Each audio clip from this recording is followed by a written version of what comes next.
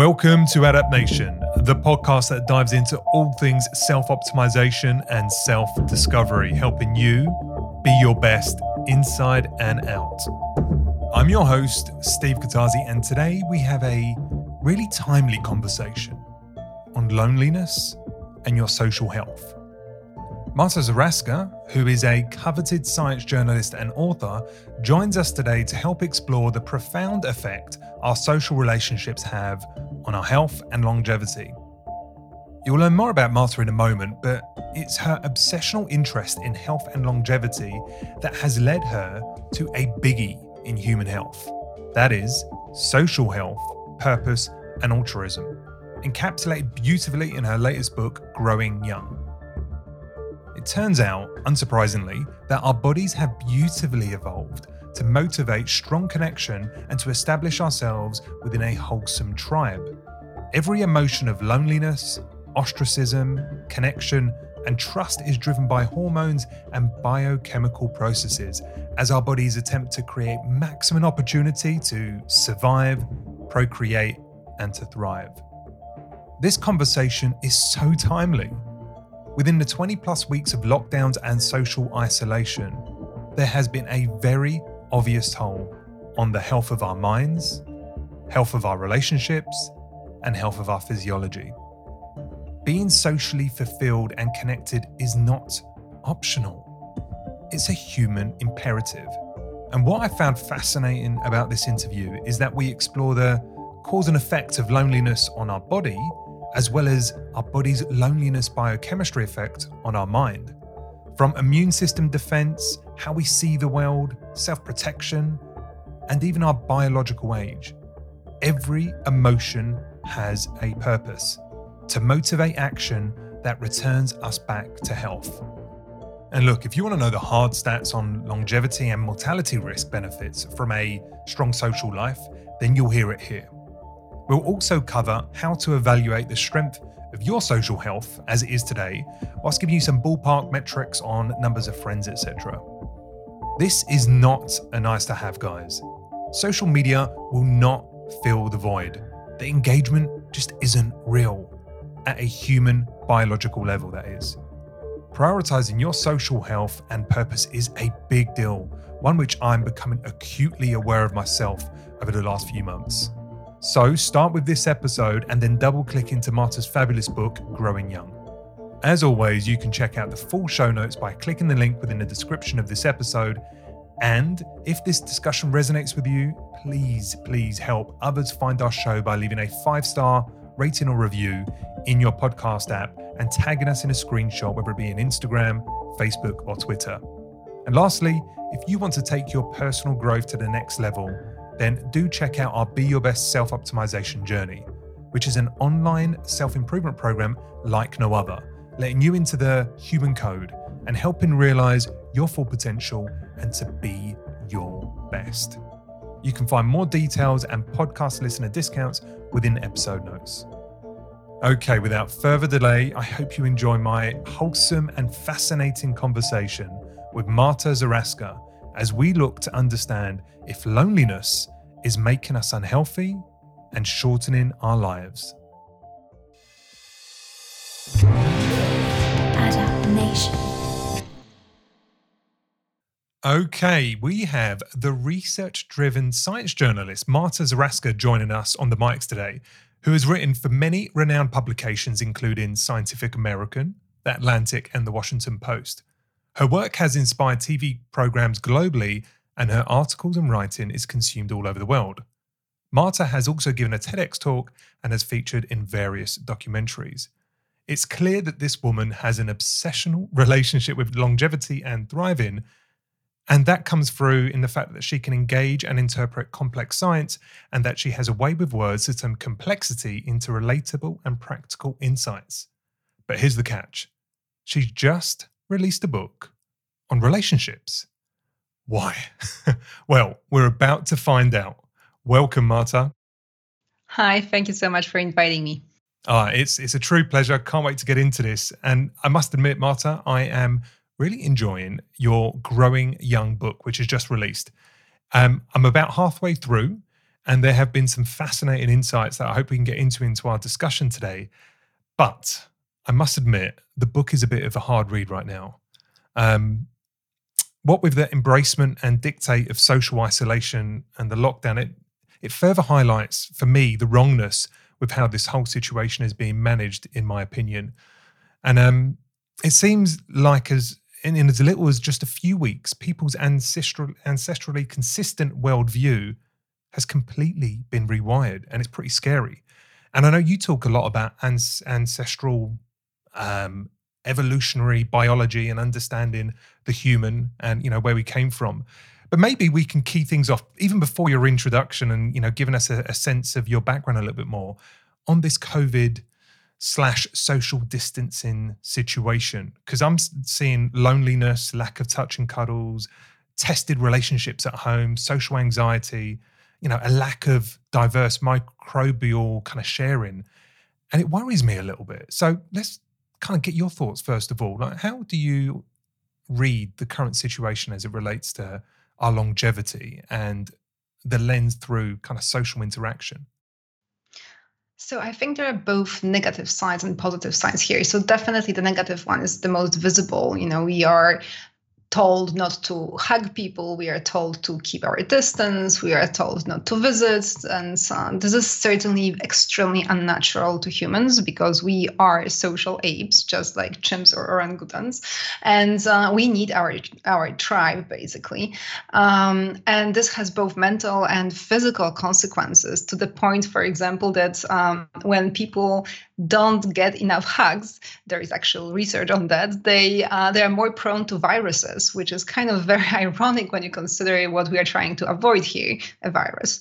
And the same thing generally with feelings of social isolation and loneliness. It also spoils our antiviral response. It makes us less responsive to vaccination as well, which with coming hopefully soon coronavirus vaccine is also another point that's kind of worrying.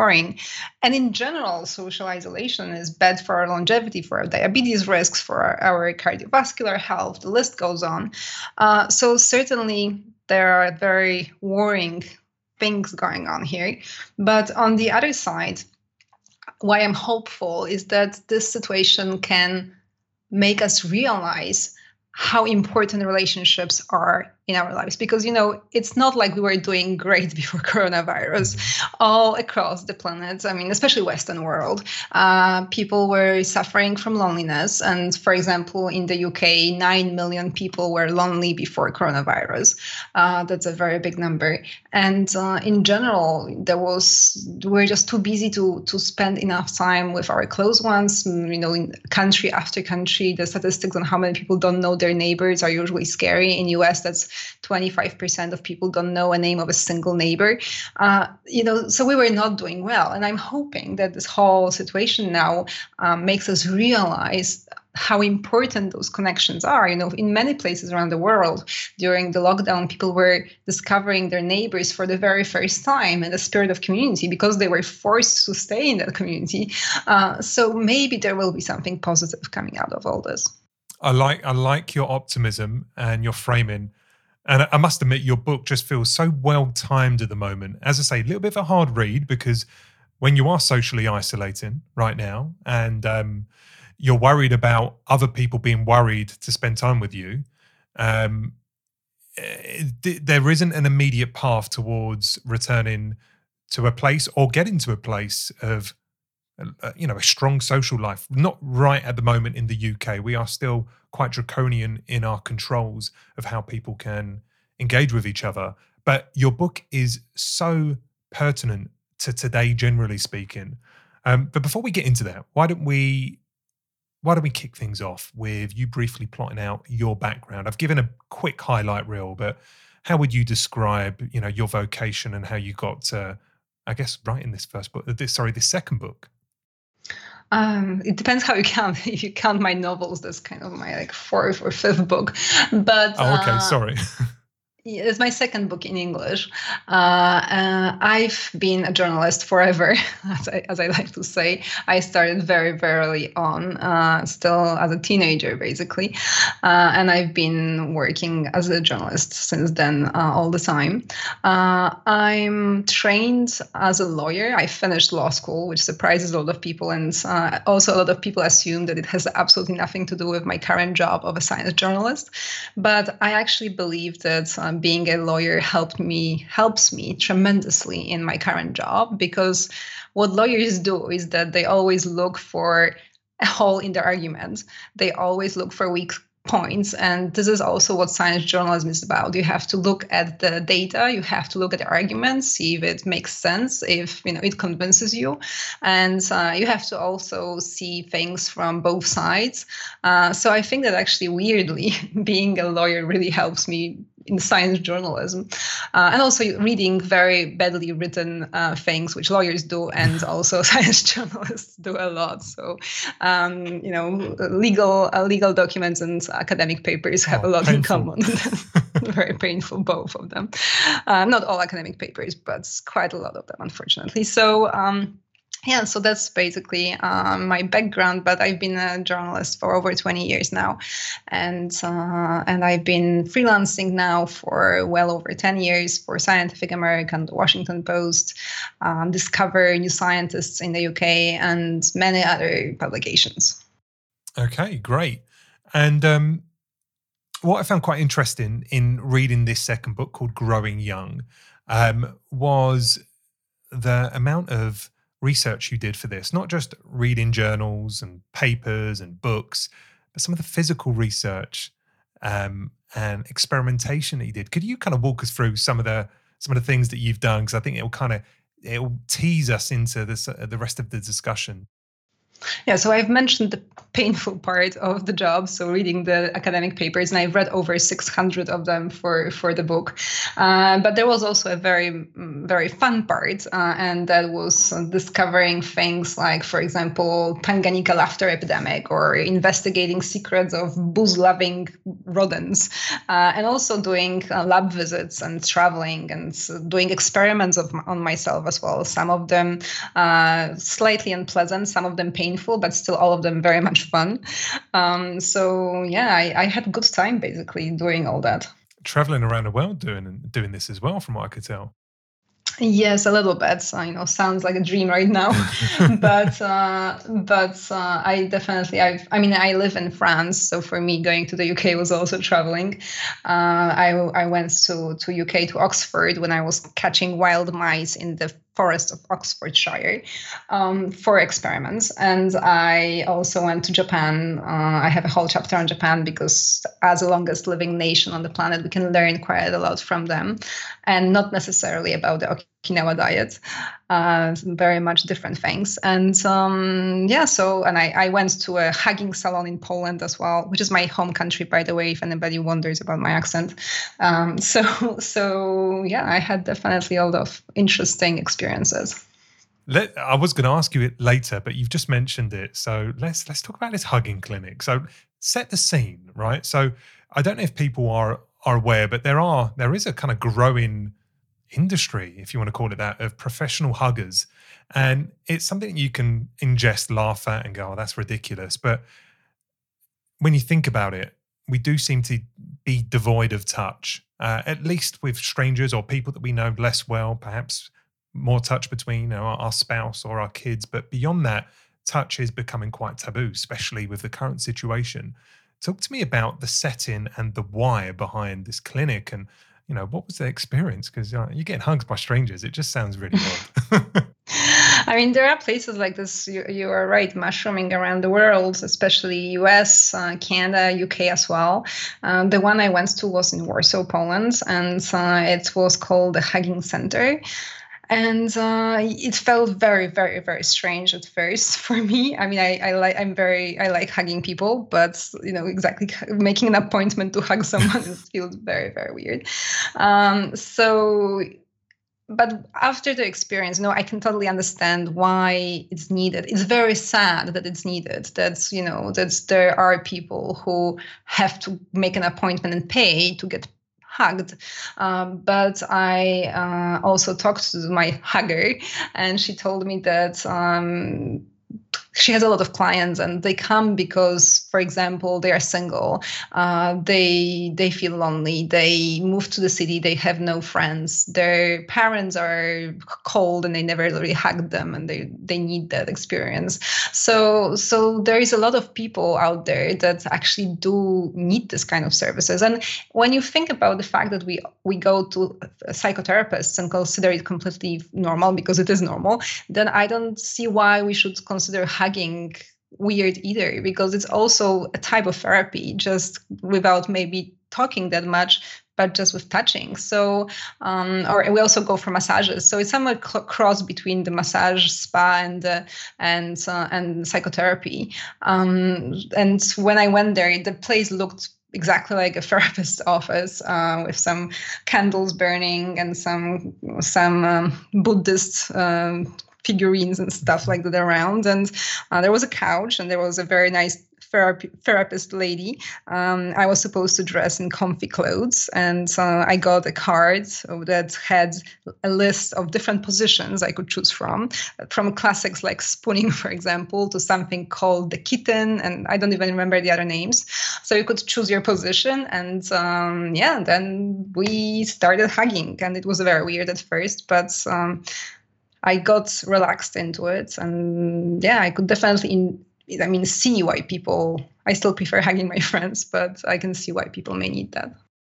Yeah, I was reading that chapter, and I was there was just discomfort in reading it, but at the same time, understanding how good it feels, to fully embrace without the kind of just tap someone on the shoulder or just give them a brief little hug for a second, but that idea of truly connecting with someone through touch is powerful. I think we all know that. I mean, even hugging your dog, you know what that feels like when you're stroking someone or stroking a dog or just embracing your child. You know what that feels like. And to know you don't have that often and frequently, but not knowing that the absence of it is hurting you, whether it be from a longevity perspective or a general kind of mental wellness perspective. These kind of services, I think, make sense, but they are so taboo. Maybe we can pivot off that, actually. You start the book off relatively early on, Marta, talking about emotions versus feelings. You talk about something called the default brain network. And maybe we can just kind of, at the kind of evolutionary kind of start, like what are emotions, what are feelings, and what's their role? Do they have a role, or are we just like weirdly emotionally driven, like the only species on the planet to be emotionally driven? Are feelings just available to humans? Kind of, let's walk us through why feelings and emotions exist. Yeah, so feelings and emotions, there is nothing new agey about them, or there is nothing, we tend to think about them in a very kind of spiritual way. But the truth is then that they are also just biological signals that tell us about the state of our body, basically. It's message from your body telling you what's happening. For example, if you're experiencing fear, that's maybe because there's a predator approaching. If you're experiencing anger, that's maybe because you are in a situation when you're going to be soon punched by someone. And when you are experiencing disgust, it's maybe because you encountered something that may be brimming with bacteria and parasites. So these are messages about the state of your environment, and they also help us to learn, because we know that when the message is emotional, it gets better ingrained in our memory. On the other hand, feelings, because scientists tend to distinguish those two things, emotions and feelings are more this kind of intellectual interpretation of emotions. So you have the emotion of anger, of exactly disgust or fear, and the feelings are more how we talk about those things in our heads. And this is where our cerebral cortex is involved. Certainly, animals have emotions as well. There is no doubt about it. Sorry, and we can see, how emotions emerge in the brain, because when scientists zap brains with electricity, they can actually cause emotions. So we know that this is a very biological thing. It's there is no like clouds of some kind of emotions floating inside our bodies, or kind of spirits. It's very neurological, very biological. And the beauty with that, Marta, is that this is not just a manifestation of what you are currently thinking about. Because I know a lot of people say the thoughts lead to feelings, but quite often it's the other way around. Feelings and emotions, or emotions lead to feelings and feelings lead to thoughts, right? Because we know that's true as well, right? I kind of speculate that's the only way it works, is that emotions drive our ultimate thoughts.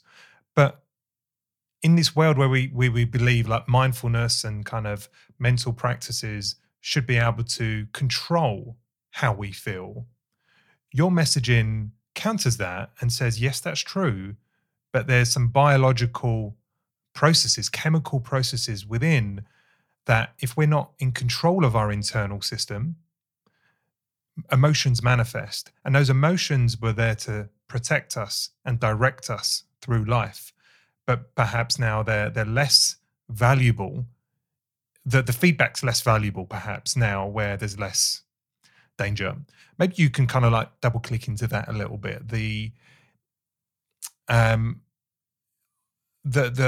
roles of emotions. So how do they manifest? How do emotions manifest? And maybe give us a few examples, evolutionary consistent examples, when an emotion was triggered for X reason. I mean, so definitely loneliness is this kind of signal to our body that something is not going well. And we've evolved it in a very similar way that we've evolved hunger, for example. So you have hunger that tells you, hey, you should eat something because your body's running low on energy. And a very similar thing is happening when you're feeling loneliness, because loneliness is telling you that you don't have enough support network, and you should do something about it. And it causes very biological changes in your body when you are experiencing loneliness. And actually, scientists differentiate between loneliness and isolation, because isolation is objective. So isolation means you really don't have friends, whereas loneliness, you can have friends and still feel lonely. So it's very subjective. And sometimes people feel lonely even though they're surrounded by other people. And sometimes they may be socially isolated and still don't feel lonely. And of course, the worst for you, for your both mental and physical health, is when you have both of those things at the same time. You are lonely and socially isolated, and loneliness evolved to help us basically on the savannah when we were kicked out of the tribe or got lost somehow, and to try to reconnect and find our tribe. And that was the purpose basically of this feeling. And so it's also important to realize that it's natural. So there is no shame in feeling loneliness, just like there is no shame in feeling hunger. It's just about what you do about it. Yeah, I found that piece really interesting. This idea that every emotion has a purpose, right? And loneliness, when I was around, yeah, that makes perfect sense. Like this sense, this overwhelming hunger to be reunited or to bring support around you means that, hey, if, as you say, if you're in the savannah and you're now by yourself and it's getting dark, well, you haven't got people to help find food. You haven't got people to help support shelter. You haven't got people to kind of protect you against the external threats. And therefore, that emotion is born from survival, like reconnect, find people, get back into a tribe, because together we're safer, together we're more prosperous. That I thought was a fascinating insight. Just like hunger's driven by ghrelin, by the hormone ghrelin. This what's driving loneliness from a kind of neuropeptide or a hormonal level? Is there a specific set of chemicals that are kind of causing this? I mean, so we know a little bit what's happening when you are lonely, but it's not exactly, you don't have like one hormone of loneliness that's what gets secreted into your body when you are lonely. At least we haven't discovered that. But we know that when we do feel lonely, certain things happen in our body, and this is about our antiviral and our antibacterial response, which is again very important for what's happening right now with the coronavirus. So when you are with your tribe, then you are among other people. And as we've recently learned, when there is lots of people, viruses get spread. So when you're surrounded by others, your antiviral response is really high and functioning well. But when you get kicked out of the tribe because, for example, you had a fight with other tribe members and they ostracize you and tell you to go away, then you're left alone on a savanna. And the chances of getting infected by a virus are much, much, much lower. And on the other hand, the chances of getting something that will cause you bacterial infections go really, really up because you can be attacked by predators. You can get wounded by falling, by some scratches, and so on and so on. And because our bodies are imperfect and they often try to save energy as much as they can, so your antiviral response goes down when you're lonely and your antibacterial response goes up. On the savanna, it made perfect sense, as I mentioned before, because of this kind of away from people, close to predators thing. But these days, when our stresses are caused by something completely different, like, for example, mortgage payments or college applications, then this doesn't make sense anymore. Because if you're under chronic stress of loneliness and your bacterial response goes up, it means your inflammation goes up. And if you have chronic inflammation, as probably most listeners have heard about it, it's connected to most of the serious diseases that we are fighting right now, like cardiovascular disease, diabetes, and so on. Yes. Yeah. Okay. And so the antiviral response drops. So if you're socially isolated, but come into contact with pathogens, not just viruses, because we know there are viruses everywhere, and we are, trillions and trillions of viruses in our own makeup. But we come into a pathogenic virus, there is a chance perhaps our defenses will be weaker, and at the same time our inflammation will be higher because of the kind of antibacterial response of saying, hey, if I get wounded, I need the ability to kind of like clear up that wound and clear up the bacteria quickly. So it's kind of double whammy negative effect when you're trying to improve your immune health, generally speaking, in today's day and age. Is that a fair statement? I mean, the trillions of pathogens in our bodies, they're not pathogens, trillions of microbes in our bodies, these are the bacteria, not necessarily viruses. Hopefully, it's bacteria in our guts, and most of them are, of course, friendly. But yes, in general, exactly the idea is that inflammation protects us from bacteria and wounds, and made sense when we're living still hunter-gatherer life on the savannah, and doesn't make sense when we are living in 21st century. Yeah. Okay, that makes sense. What about the psychiatry of being immunosuppressed? So you speak about what happens to people that are ill, they've got a cold, or they're just generally out of the game. There's certain things that we do intuitively and we just think we're being whatever, we're just being sorry for ourselves and down on ourselves, but you actually describe there being some purpose behind the way we feel and the decisions we make when we're not feeling well. Could you get into that a little bit? Yeah, so there is this new area of research called immunopsychiatry, and basically it shows the connections between our psychology and our immune system. So, for example, very often when we are feeling sick, and again, something that's very hot topic recently, because of the virus. So when you are feeling sick, like we are coming down with a virus, you feel like you want to isolate yourself from others. You basically want to crawl into your bed and stay there alone, and don't get out. And that's this kind of feeling of just general misery. And people often assume that this is a result of the virus itself or bacteria, whatever is attacking them. But the truth is that mostly this is caused by our own bodies. It's called the sickness behavior, and it's actually caused by our pro-inflammatory cytokines. And they are making us feel like that, so that we do isolate, and in order, first of all, not to spread the pathogen anymore, and also because when we are sick, in the past, when we were sick, we were much more vulnerable to others, for example, to some enemies or just generally people who could take advantage of us in the tribe. So it was a good idea to keep away when you were feeling sick. And this is why our bodies cause us this feeling, but it's not necessarily the virus itself. Isn't that fascinating? Like, the more we learn, the more we realize that things that we just do intuitively, usually without thinking, and we might even question or damn them and say, well, that's a silly idea, or just get over it.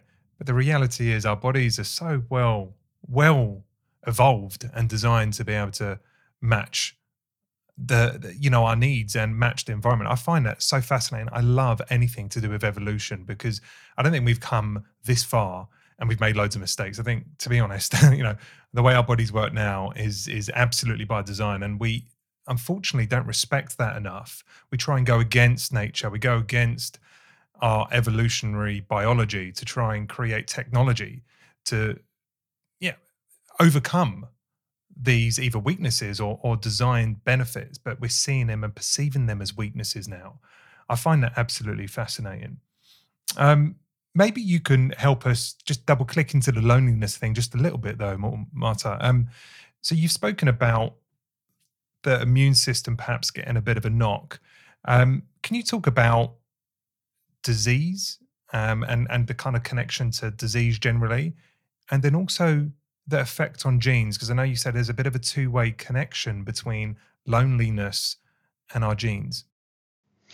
So generally loneliness has lots of, and social isolation, both of them, they have lots of negative effects on our health. So, for example, in one California study, it has been found that people who are socially isolated are between 2.5 to 3 times more likely to die prematurely. So these effects are pretty enormous.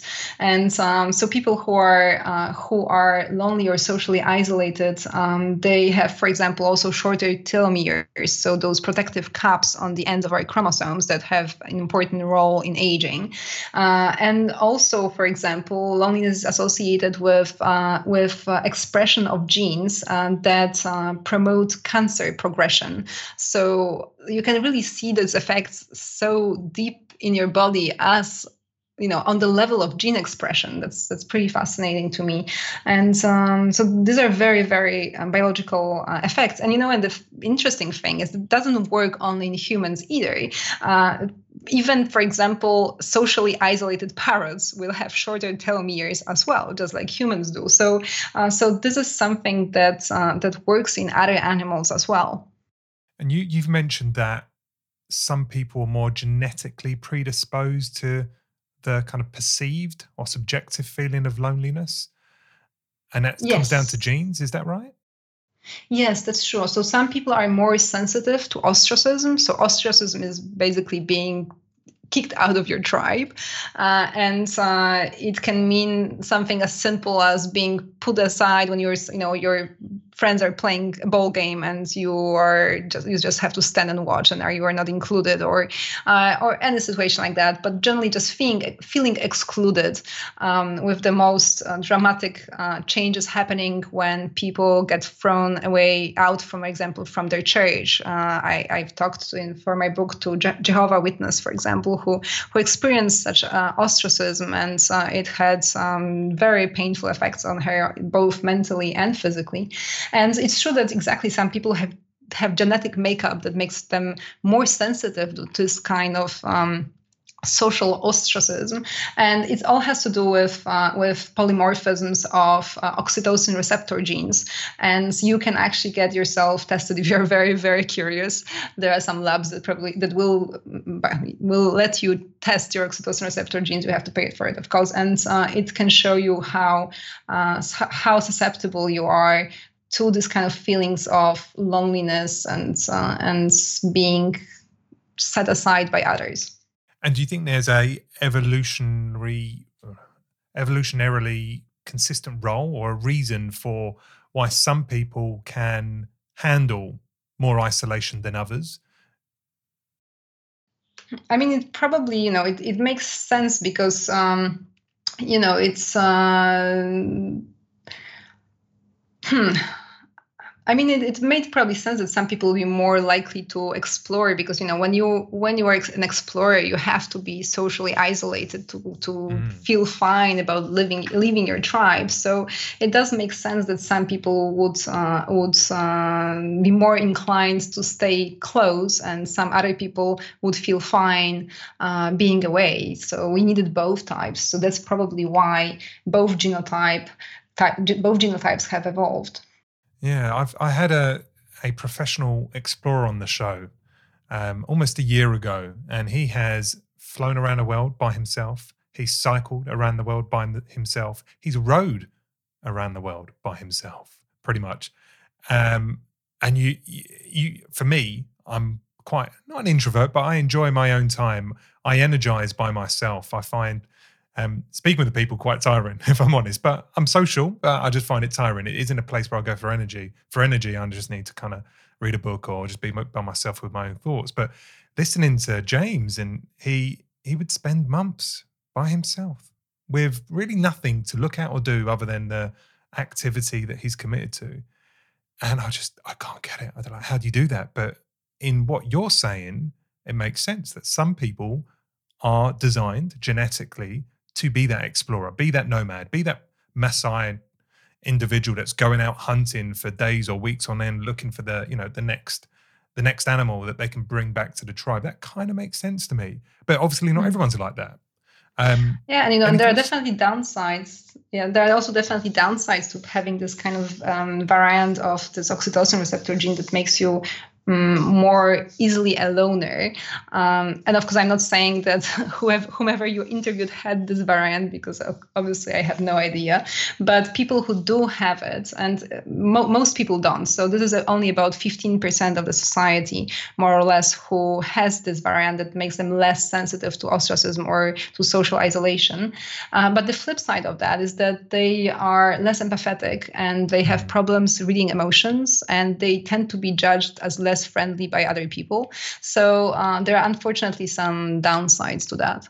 Yes, yeah, and I feel that, if I'm honest, Marta, I have the value of independence, but the downside of my independence and my ability to get things done without the approval of others or needing lots of support of others to make things happen. People prize me for those skills. At the same time, I lack empathy at level, which means that I will be compassionate to your needs, but if you're not listening or you're not willing to engage with the reality of your situation, I struggle to empathize. So I know that's a weakness of mine, and I continue to try and work on that. But it almost feels like I'm swimming against the tide a little bit, because it just doesn't feel my nature to be empathetic to the point of sympathizing for a situation that's within the gift of that person's ability to change. And I guess that's empathy, isn't it? Yeah, but the good news here is that empathy is mostly a skill. So in empathy itself, only about 10% is genetic, and 90% of that is basically environmental, so acquired skill and how your environment influences you. So we can work on empathy, and really a little bit like you can work on other muscles. So your abdominal muscles or something like that. You can also work on your empathy, and that's true that some people have it harder, and even being male, it probably makes it harder, and it probably has something to do with the testosterone when you're still in the prenatal conditions. But it's it is possible absolutely to train your empathy as well, and work on it. Not all is lost. No, not all is lost. You mentioned autism in your book, and I think maybe if we talk about that can segue into some of these neuropeptides and their importance in our body. But what's going on with autism as it relates to social social skills really, and maybe what's happening at a kind of biological level that can tie us back to these neuropeptides? I mean, so autism may be related to our oxytocin genes as well. So this is an oxytocin is one of the social hormones that we have. People often call it the love hormone. It's a little bit of a simplification, but it is one of the most important hormones that do link our social behaviors with our physical health and our mental health. And on the flip side, I also write about something that's sometimes called anti-autism, and this is it's called Williams syndrome, and which makes people extremely friendly and outgoing to a level that most people find weird, and it's also linked to their oxytocin genes, and just like autism. So there are the two sides of the same coin. However you're wired for oxytocin, you can. On one side is autism, on the other side is anti-autism, the Williams syndromes, and extreme friendliness. Right. So in an autistic individual, they may be struggling through some genetic predisposition or production issue or a receptor issue in inadequate oxytocin, I guess, action or is that what you're suggesting? I mean, that's just a small part of course of autism. Autism is related to so many different genes, and we are just beginning to scratch the surface. And the oxytocin receptor genes are just a small part of the story. So definitely not all that's to it. Far from it. It's just part of the story. Okay. So we're talking about oxytocin. So let's kind of double click into that. Can we kind of characterize what these neuropeptides are that you reference fairly frequently throughout the book? So oxytocin, serotonin, vasopressin. I think you talked briefly about dopamine as well, but what is their significance as it relates to social connection and us being a social species? Yeah, so scientists often call those, so as you've mentioned, oxytocin, vasopressin, endorphins, dopamine, and serotonin. They call them social neurohormones because they play a role both in how our relationships are working, how neighborly we are, and how happy our marriage is, for example, and also they link all of this with our physiology. And we basically evolved this way because we are social apes. And in a similar way, such hormones work in other apes as well. So, for example, when chimpanzees are grooming each other, then they get the release of endorphins, which are one of those social hormones. And they, on one hand, they make them feel more included and closer to the other chimpanzees, but also the same hormone also has pain-killing properties. So if you are in any pain, it will make it go away a little bit, like if you took Tylenol, for example. So these hormones exactly link our social lives with our physiology. So, but they have different roles per se, both social and biological, right? They do several things, not just one thing, right? But oxytocin, if we look at that in isolation, one, what tends to amplify it, and two, what are its primary roles or outputs once it's elevated? I mean, so oxytocin, you get it from being with other people so hugs give you a boost of oxytocin, holding hands, basically any type of touch, looking people into their eyes, even looking into your dog's eyes. Also, studies show that it can boost your oxytocin, also the dog's oxytocin as well. And on the physiological side, oxytocin has been linked to anti-inflammatory properties and also to diminishing pain and to bone growth, which could potentially prevent osteoporosis.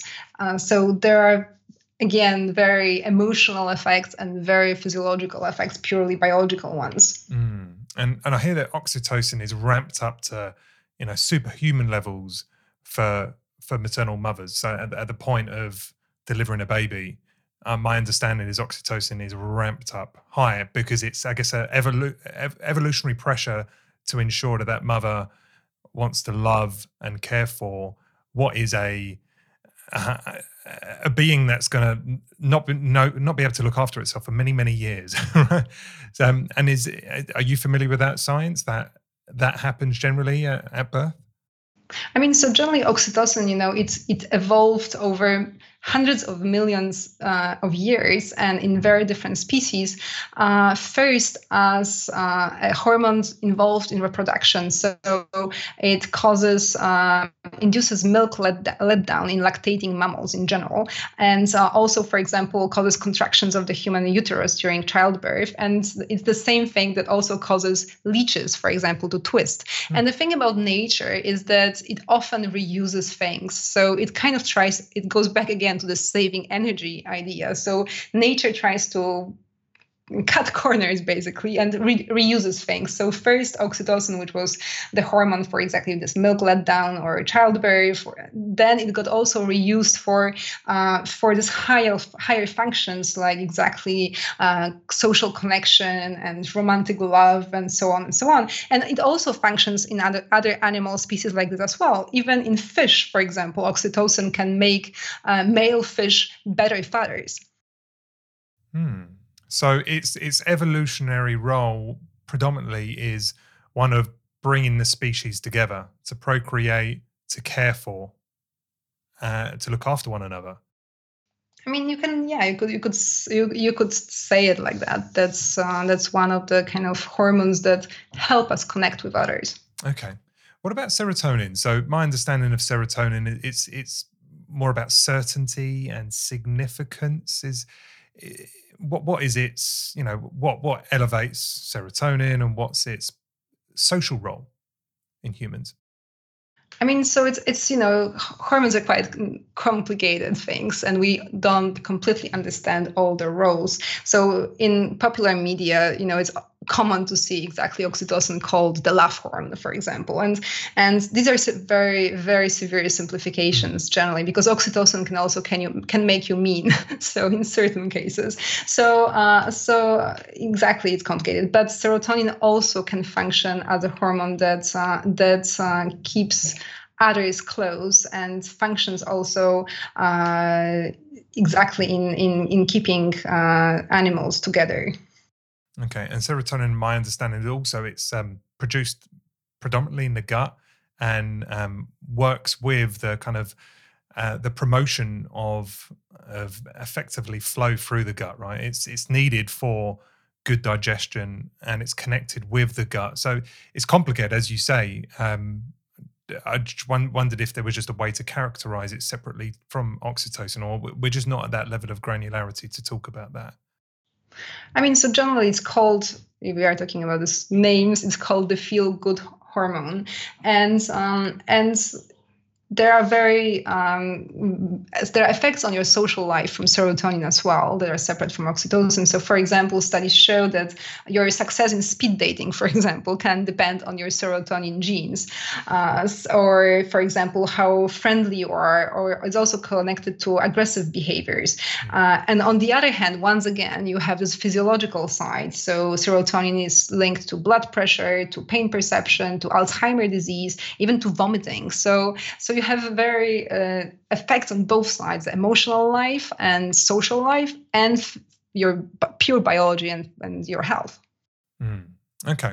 So I know we've been making this very geeky so far, and that's by design. This podcast and me are very curious in nature, but I obviously want to make sure that this is centered on both your main premise of the book, which is about extending longevity and increasing, good social health. So let's tie this to longevity, because that really, from my understanding, is your pursuit, is your understanding how important your social life is to disease prevention and longevity with the view to get to 100 plus. So can you maybe give us some numbers or give us a sense of how well it rates in comparison to other interventions, whether it be diet, whether it be sleep, whether it be just mindfulness practices or exercise? Like, is it a significant contributor or not so much? It's a huge contributor. So this was one of the things that really shocked me when I actually saw those numbers for myself. And there were some big meta-analysis of studies done, which really helpfully put all these numbers on one page. And for example, your romantic relationship, so a happy romantic relationship, can lower your mortality rate by 45%. And to compare that, diet and exercise, proper diet and exercise regime, can lower your mortality rate by about 20 to 30%. So you have 45, 20, and 30. So it's a huge difference. And something that scientists call a complex index of social integration. So altogether, your romantic relationship, your friendships, how integrated you are in your local community, so how well you know your neighbors, for example, all this put together is about 60%. So again, versus 20 and 30% for diet and exercise. So it's actually even bigger factor in your health and longevity than smoking 20 cigarettes a day, which for me is absolutely shocking. And I'm, of course, never saying that you should keep smoking as long as you have friends and neighbors, because, of course, the best thing is to do, to stop smoking and be socially integrated. But just to compare, these numbers are huge. They are. And you quite often hear in the sphere of wellness, we talk about your social standing as part of the pillars of good health. And if you look at blue zones, for example, it seemed to have been a strongly overlooked aspect of these high centenarian areas, where actually, if you take a look at their behaviors, a lot of their behaviors are around community and connection, outdoor connection, not holding grudges, looking after one another, eating at each other's houses, helping each other out. These are important aspects that we've kind of just brushed aside because they seem too subjective, whereas we can be very dogmatic, we can be very specific about a regime when it comes to diet or exercise. I mean, what have you learned from your study of engaging with centenarians or older folk? Like, what are their kind of life lessons that they impart to you, and how high do they rate, knowingly or unknowingly, that kind of social fabric of their life? I mean, so, I've talked to a researcher, for example, who knew the best the person who lived the longest. So it was a French lady named Jeanne Calment, and she made it to 122.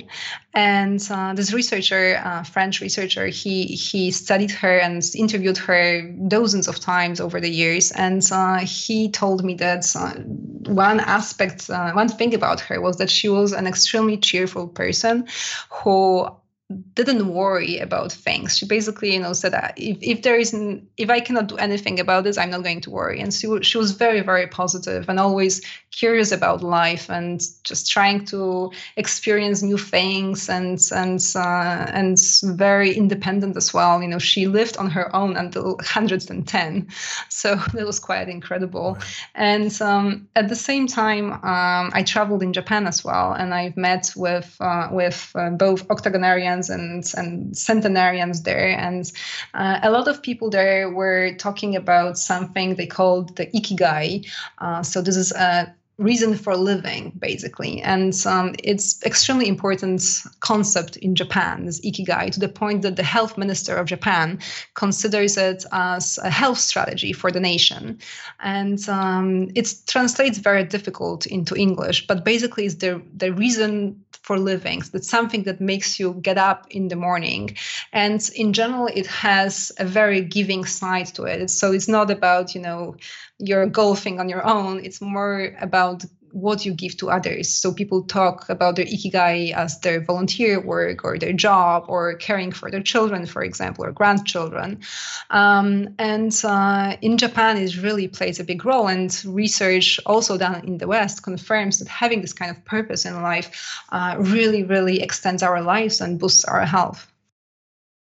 Okay. And that would make sense, wouldn't it? I mean, when you take a look at people that are in their 80s, 90s, and even into 100 plus, at least the face or the embodiment that manifests for me is a cheerier disposition, is someone who still has their cognitive faculties together, someone who still physically fit. And I've heard recently that really the biggest predictor to get into 100 is less about maintaining chronic disease and managing chronic disease for decades. It's about preventing the onset of chronic disease. So you typically find centenarians don't get ill with chronic diseases at 40 and 50. They might only succumb to the degenerative conditions at 80 or 90, but they go so much longer without first succumbing to some form of chronic disease.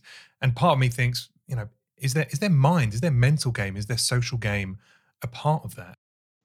I mean, it's a very common misconception that even when I talk about my book, people often hear the title, that the friendship, optimism, kindness can help you live to 100, and they fixate on this 100 part, and they tell me, but I don't want to live to 100. And the thing is that I explain it's a very common misconception that if we live long, it means that we will be sick for a very long time, that, you will start being infirm at 60 and just be miserable for 4 decades. In general, it doesn't work that way. Of course, there are exceptions, but in most cases, it doesn't work that way. So the longer you stay healthy, the longer you live.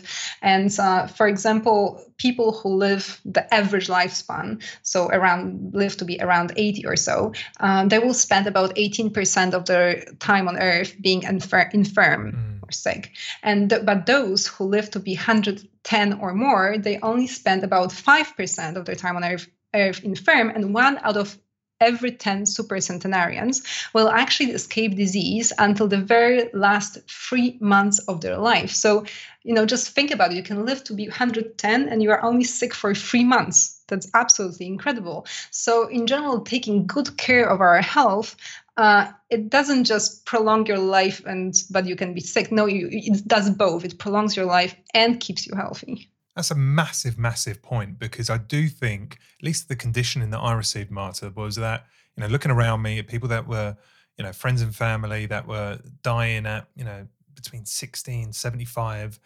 And you just go, well, that's the course of life, isn't it? You as you get older, once you get past 40, things start to break down a little bit. Once you get to 50 or 60, things start to look pretty hairy.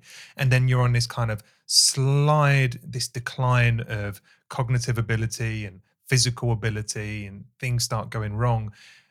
So of course you don't want to live to 100 if that's the path you need to tread. But prevention is a worthy investment if you don't want to be infirmed for 15 or 20 years. It's not about living, as you say, not living to 100. It's living well and living young until you're no longer here. And to do that, you need to invest in your health throughout, not just when you're 50, 60 or 70 and when you've got the onset of all these conditions. So I think that's a really, really beautiful point, Marta, a really beautiful point.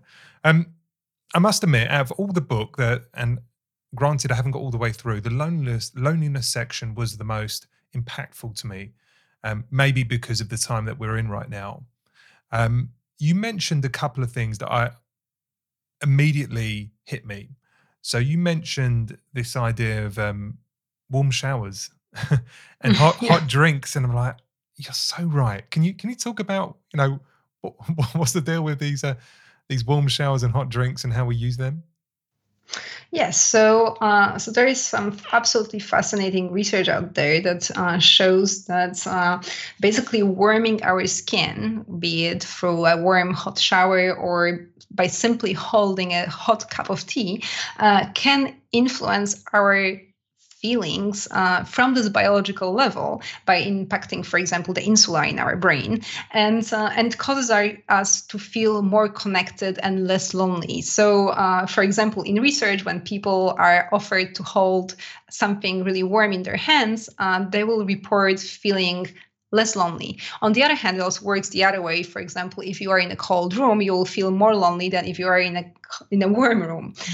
So in a very bizarre way, you could try to self-treat your isolation or loneliness by trying to take a warm shower or holding a warm cup of tea. And when you think about our culture, it's very natural, especially I think in the UK, when you have a friend coming over and saying that they are feeling down or sad about something, to offer them a hot beverage, right? And there are biological reasons for it to work, exactly because it activates the systems for our skin, the insula in the brain, and makes us feel more included and less lonely. See, because you just think it's the sweetness or it's the chocolate or whatever it is in that product, but you're right, it is the warmth, isn't it? It's definitely the warmth, because if you had the same beverage and it was cold, it wouldn't have had the same effects. And I know when I'm tired, when I'm a bit miserable, when I'm a little bit, I go and have myself a shower, and I don't want to get out. You're just in there, and you're like, I'm staying here for a long time, and I guess it's soothing, isn't it? It's soothing some of those negative feelings. I mean, it likely has evolved from animals huddling together to prevent for cold, basically. So when you think about penguins, when it gets very, very cold in the Arctic, they Antarctic. Sorry, I got confused. So when penguins huddle together, they raise their collective body temperature, and this way they can survive the winter. Otherwise, they would basically starve to death, because they would need far more energy and they would burn far more fat. So this kind of huddling, we've done the same thing in the past. In Middle Ages, people used to sleep together in bed, for example, to keep each other warm. And so we used exactly to connect this feeling of warmth with being with others, right? When you were warm, it means you were, in the middle of the bed with all your family around you, and you're kept warm and safe and losing less energy and protected from the elements. So we kind of still have this connection on the level of our brain between feeling warm and feeling surrounded by others. But I would say it's exacerbated when it's cold. So if you think about a cold winter in the UK, for example, people reminisce or romanticize about getting under a warm cover, maybe having a hot water bottle, or sticking the fire on, campfires. It's warmth when there's coldness outside that is comforting, right? But the opposite isn't true. When it's really hot, like at the minute, it is 32 degrees in the UK, which is rare. It is really warm, and so we just kind of bitch and moan about it instead. But I'm not feeling a sense of togetherness because I'm outside in the blistering heat. It's a sense of escapism almost when it's too cold and you've got that warmth. That I think it really amplifies that sense of comfort. Am I onto something there evolutionarily, do you think? I mean, definitely extreme hot. Research shows that it causes more aggression. So, for example, when there's a heat wave, it's much more likely that people will start, street fights and bar fights or whatever. So there is this kind of connection when it's already unpleasantly hot. But just kind of this pleasant warmth makes us feel more included. When it becomes uncomfortable, that's another story. Yeah. I think that's probably what the difference is, actually. What about how we interpret the world when we're feeling lonely? So when we're feeling isolated from friends, we're feeling ostracized, we're feeling maybe social anxiety that may be building for several people, both kids and adults right now, because they haven't seen anyone for ages and they haven't kept in touch with people for a while. And this idea of kind of reigniting those friendships might come with some anxiety. How do people interpret stuff? How do they perceive the world? How do they perceive social relations when there's that kind of sense, that negative sense of loneliness? So definitely, loneliness causes some very biological changes in the way you perceive the world. So when scientists, for example, do eye tracking studies, so they put some very science fiction looking like contraptions on people's heads to basically measure where their eyesight is going, what they are looking at, they can see that those who are lonely are looking at different things. things. So, for example, when they are shown happy pictures or very negative pictures, threatening pictures, people who are lonely will pay more attention to those threatening pictures. Their attention really goes to the unpleasant, whereas people who are not so lonely, they'll pay more attention to the happy photos, or for example, of couples strolling on a beach, right? And this is a very dangerous side effect of loneliness, that it causes us to pay attention to threats, to these threatening, especially social situations, and because it acts against us. To reconnect, because if you feel that everybody's against you, everybody's out there to get you, then it's harder to make friends. It's harder to reconnect. So we have to recognize that loneliness, after a certain time, of course, it doesn't happen the very first moment when you feel slightly lonely. But if you let it become chronic, your loneliness, then the side effect kicks in, and you may find it even harder. It's like a catch-22. So you have to recognize that that loneliness is doing it to you. That that there is this skewed perception of the world. So let me see if I understand that. So when you have kind of isolated yourself from a group, if we just think in ancestral terms, so you've isolated yourself from a tribe, and you're staying isolated for whatever reason, loneliness helps you see the world through the lens of threat, because you don't have a tribe. That means that everyone in and around you, both animals and humans, could be a threat, could cause you more harm than good. And therefore it's beneficial for you on the savannah to treat everyone with caution, to not embrace them, because they could quite likely cause you more harm than good. And I could understand that. I mean, is that what you're trying to say, that that's the biological, evolutionary driven mechanism for us to experience the world the way we do when we're lonely? Yes, and it's very evolutionary, and it's very automatic as well. So in studies, for example, lonely people can pick up on negative signals within 120 milliseconds. So this is half the time it takes you to blink. So it's extremely automatic. But as you've said yourself, it only turns on after a certain amount of time. So it's not enough to feel lonely for one day. You have to be chronically lonely. And certainly the situation we are right now, when a lot of us are becoming chronically lonely just because we are forced to, this could certainly trigger these mechanisms, and that will be very dangerous. The reason I'm double clicking in here, Marta, is that I don't know if you spend a lot of time on social media. I say I don't, but I do. I say I don't like it, but I keep going back for more. And I honestly feel that perhaps because I'm on it more, I'm seeing it more, but I also believe this isolation that we have now, a lot of people are fortunate enough to have a family or living with another person, but not everyone, right? Let's be clear. Lots of people are having to isolate in the truest sense of the word at the moment.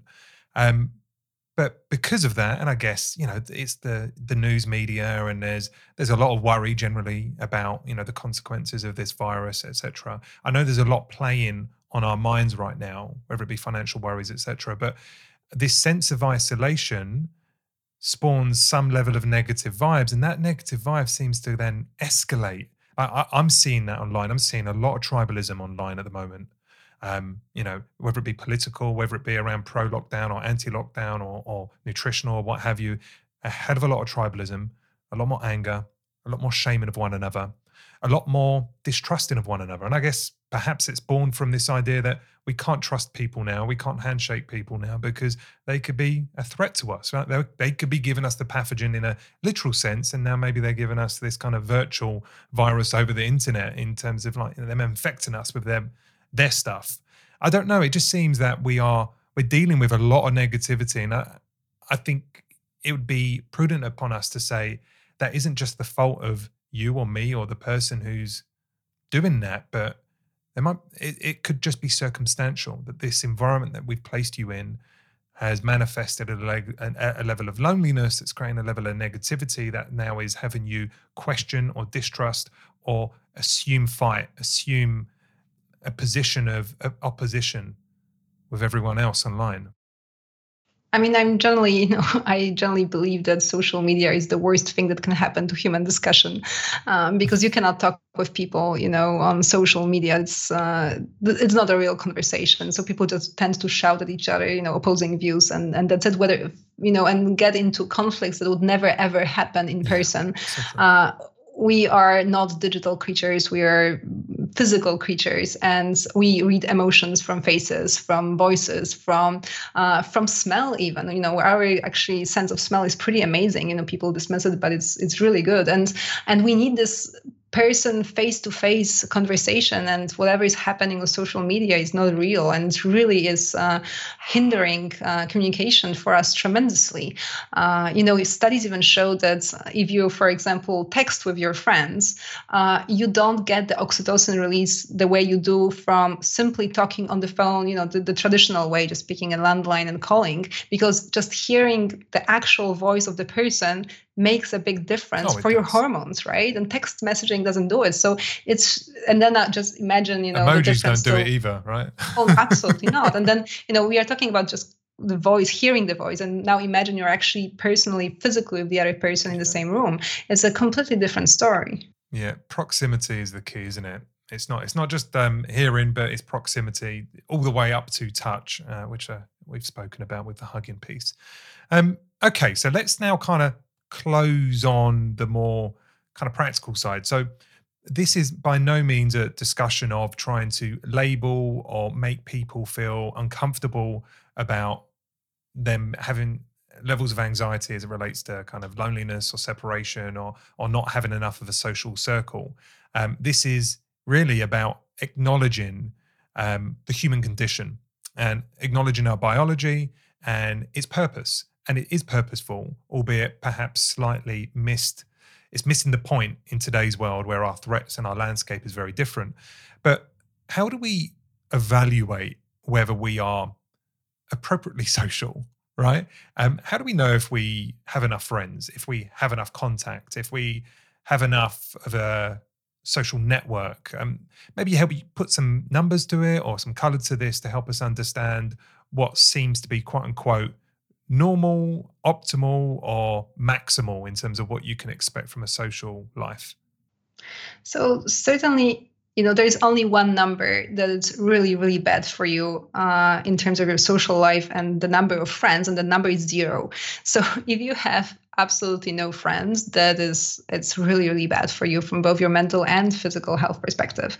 But after that, whether you have 1 really close friend or 7 really close friends, that only really depends on your personality. So it depends how you feel about it. So for example, if you have 1 very good friend, but you really feel that all your needs are met, that you have someone you can rely on, that there is someone you can talk to, that there is someone who will always be there for you, and also someone for whom you can be there as well, whom you can help, you can be useful to, then you are perfectly fine. On the other hand, if you have 1 friend like this, but you still feel that's not enough, then it means you need more. It's just personal feeling. Some people will need as many as 5 or 7 really close friends. Others just need 1. But you have to have this feeling of, really having people who are out there for you. Then there is also the question of how often you meet with your friends. And here the research is more clear. So the minimum is basically about 1 time per week. If you meet with your friends less than that, whether it's this 1 close friend or your 7 friends, doesn't matter. But then it's detrimental to your health. And that's quite frequent, isn't it? I mean, if we think about how people run their lives today, so they may be in an office space, they may be going to the office every day, but they may not consider any of those people. They may consider them acquaintances and some of them, decent friends, but not friends they can confide with, not friends that would actually help them in a time of need. Likewise, those people might be working from home, either some of the time or all of the time. And when that happens, that isolation is increased. And then they may have friends that, from school or that they've developed through their community, but everyone's busy. Everyone's busy running their own lives, having families, and doing hobbies, working hard. So meeting friends once a week for many people sounds like quite a job to go Yeah. beyond what they currently have right now. So that's interesting. You say that frequently. I mean, that's an absolute minimum, right? So, and that's another thing about English language, what you said, that the word friend in English is very ambiguous. So sometimes people call about their friends, about people whom they barely met, right? And in other languages, it's much more clear. For example, I'm a native Polish speaker, and we have two words, and the one that is kind of for the close friends is a very specific word, and you really would never call someone who you don't know extremely well and who wouldn't, take you to the doctor in the middle of the night, this friend, right? So, when I'm talking about meeting those friends, this is exactly this kind of extremely close personal friends. Your kind of friends from work don't count really. I mean, they're also good for you. It's good to generally have a big network of people, neighbors and everything, and be generally very connected, right? This is definitely vital as well. But you also need these very close friends who will exactly, if you feel sick in the middle of the night, they'll get up and come over to your house. This is the type of people you need. I'm not sure how many people have those people, if I'm honest, right? I think the expression of a true friend is someone that will help you when you're suffering, right? Whether, people are abusing you or you've misstepped or, you're getting a lot of heat, you quite often hear it in famous, in famous people, right? They know who their true friends are when the world is against them. Who's going to pick up the phone and say, "Are you all right? And I've got your back." And they realize just how few friends they actually have. They have all these people that want to be their friends, want to be close to them, want the benefit of them in their life. But as soon as that person starts getting stonewalled by the world, they don't want anything to do with them. And I think, honestly, speaking for myself, speaking for people that I know, perhaps there isn't enough investment in identifying those individuals that really do have your back. Yeah, I don't have British statistics for that, but I have American ones, and as many as a quarter of all Americans don't have even a single friend in whom they can confide. So that's extremely sad. 25, so 1 in 4 doesn't have a single friend. So that's very, very scary. How many friends can you have, right? So again, I'm using this ambiguous term of like acquaintances, really. But okay, so you've got like your best friend, that person you've known for ages, will do anything for you. You've got a bunch of friends that sit outside of that will, you either go to golf with or you meet fairly regularly, you go to the pub, but you wouldn't necessarily tell them the deepest, darkest secrets. And then you have your kind of wider list of acquaintances. Do we have any kind of upper limits? Like when people tout that on social media, they've got 2,000 friends, like genuine quote unquote friends. Is it even realistic that you can have that level of engagement with that many people? I mean, so there are some numbers here, and the one most famous number is the so-called Dunbar number. And Robin Dunbar is a researcher, anthropologist at the University of Oxford, and I visited him during research for my book. And I've asked him exactly the same questions you've been asking me, exactly how many friends can you have, how many friends should you have, and so on, because he famously, has been doing research on this for many years, and he has calculated that people can support about 150 friends, but we are talking about this kind of friends, so not the super intimate. So in terms of the super intimate, very close friends, you can have about 5 to 7. So those are the shoulders to cry on, basically.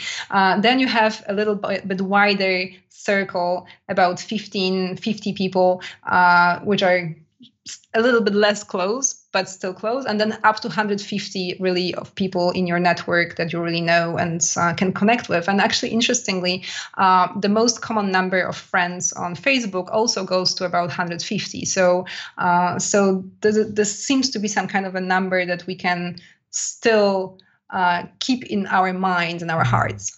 Yeah, that makes sense. I've heard that number before, and I can't imagine knowing more than 150 people well. That just seems like a tax that my brain couldn't accommodate. Okay, all right. Last question, because I know we have to wrap this up. Can't we just rely on our wife or our husband and our kids to do what our friends don't? Can we do away with friends and just have our immediate family in our house like we currently have with this kind of COVID situation? Is that enough? I mean, certainly you can. So, I mean, not the children. You should, as a parent, you should never try to use your friends as your children as your friends. It's probably not very good parenting, but you can definitely rely on your siblings, on your spouse as being your friends. There is nothing against it. You can substitute, friends for spouses, spouses for friends, and research confirms that, for example, people who are only children, they make stronger connections with friends, for example, to substitute for the lack of siblings. So certainly, if your sister is your best friend ever, that's perfectly fine. It doesn't, there is no rule that you cannot be related to be best friends. But of course, not everybody is best friends with their siblings, and the more, if you have a best friend and also siblings with whom you are extremely close, all the better. I guess there's a bit of a conditional part to it, isn't there? So if your wife is your best friend and your only friend, or you don't care about connections beyond your family unit, it's somewhat conditional, because one, it's there's a selfish element to it, right? They serve me, I serve them. It's very reciprocal. We need to be in it together because we're part of one family unit. Whereas, I guess having friends outside of your house is that there is reciprocity, but you have independent lives. So it's less selfish. And I guess that's where maybe some warmth comes from. And there's independence, and they see the world slightly differently, and they're having a different conversation, and they're bringing new experiences to you, situations you probably wouldn't get if, the only person you confided with was your wife or your husband. I mean, it's very individual. I mean, there is no research showing that there is some kind of better or worse type of best friend. And in general, the happy romantic relationship is the topmost thing you can do for your health and longevity. It's more important than friends, actually. So having a happy romantic relationship is number one, and then friends come after that. Okay, of course, having both is the best scenario here. But there is no rule that, you have to live in separate housing or anything like that. Actually, research shows that when people do have, for example, roommates, so not in a family unit, but they have roommates, they do form very close relationships with them, and very lasting friendships. So no matter how you find your friends, as long as you have the feeling that you can rely on them and that you really trust each other, then this is all you need. Got it. Right, let's kind of pass the mic over to you for one last final thoughts. How do you want to wrap a bow around this in terms of how people can think about improving their longevity, improving their health and well-being through a little bit more focus on the social aspect of their life? What would you say would be their top priorities right now to think about and reflect on? So definitely, as I've mentioned before, the most important thing is romantic relationships. So if you have one, then work on its quality, and don't just put it on autopilot. Just really work on the quality. And in the book, I also give some tips, how you can have a better quality relationship. So this is number one. The number two is generally being socially involved. So the friendships, knowing your neighbors, for example, or being involved in your local community. This is the second most important part. And the third one is volunteering and charity. So giving out to the world. You can either by exactly volunteering your time or donating money or just doing random acts of kindness and just generally giving out to others. Got it. And have you had a change in your life as a result of the research and writing of this book? I'm definitely trying. I'm trying my best, and the times are challenging. But I do see, for example, how important it is, for example, to spend more time with my husband. And sometimes I will give up on going for a run and instead decide that it's much better if I just stay on the couch and talk to him. And I see this also as a health behavior. I don't see it as compromise between my physical health and my mental happiness. I see it actually as at least equivalent to the run I'm missing, if not actually better. Oh, that's beautiful. And I think I and many others can concur that, as you say, one of the silver linings of the situation of lockdowns right now is that for many, not for all, but for many, we've found the value and beauty and the simplicity of spending more time appreciating the people that we live with, whether it be our husband, wife, or our kids. And I'm hearing stories all over the world of people really enjoying that time with them, without the speed and pace and distraction and stress of the world. And hopefully that continues beyond lockdown. This has been truly amazing, lovely. It's been it's a great book, and I hope everyone does pick it up. It's called Growing Young. Do you just want to plug where they can find the book, where they can check out the other content that you've written in the past, and where they can connect with you online? So I think the best way to check the book out is to go to my website. It's www.growingyoungthebook.com, and you can find me on social media at mzaraska. I'm on Twitter mostly, so that's the best place to find me. Got it. You've been great. Keep doing what you're doing. Keep bringing us the science and the care and the compassion and the commitment to living a full life. Thank you so much, Marta. Thank you so much, Steve, for inviting me.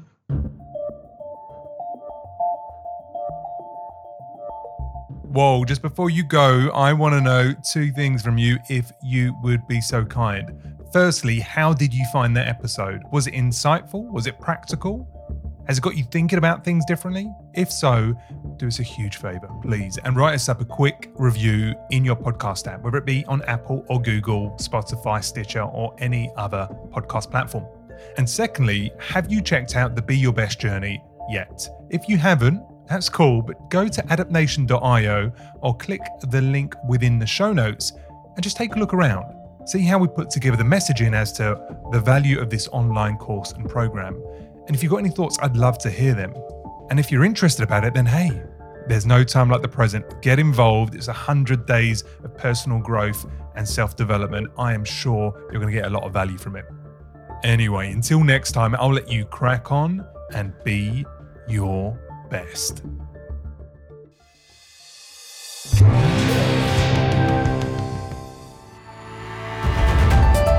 If you enjoy this show, please consider leaving us a 5-star review on iTunes. It really helps. And of course, recommend us to any friends or family who you think might enjoy the show.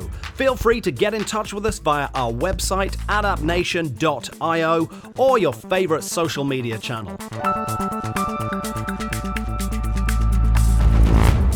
This has been Adapt Nation. Till next time, thanks for listening.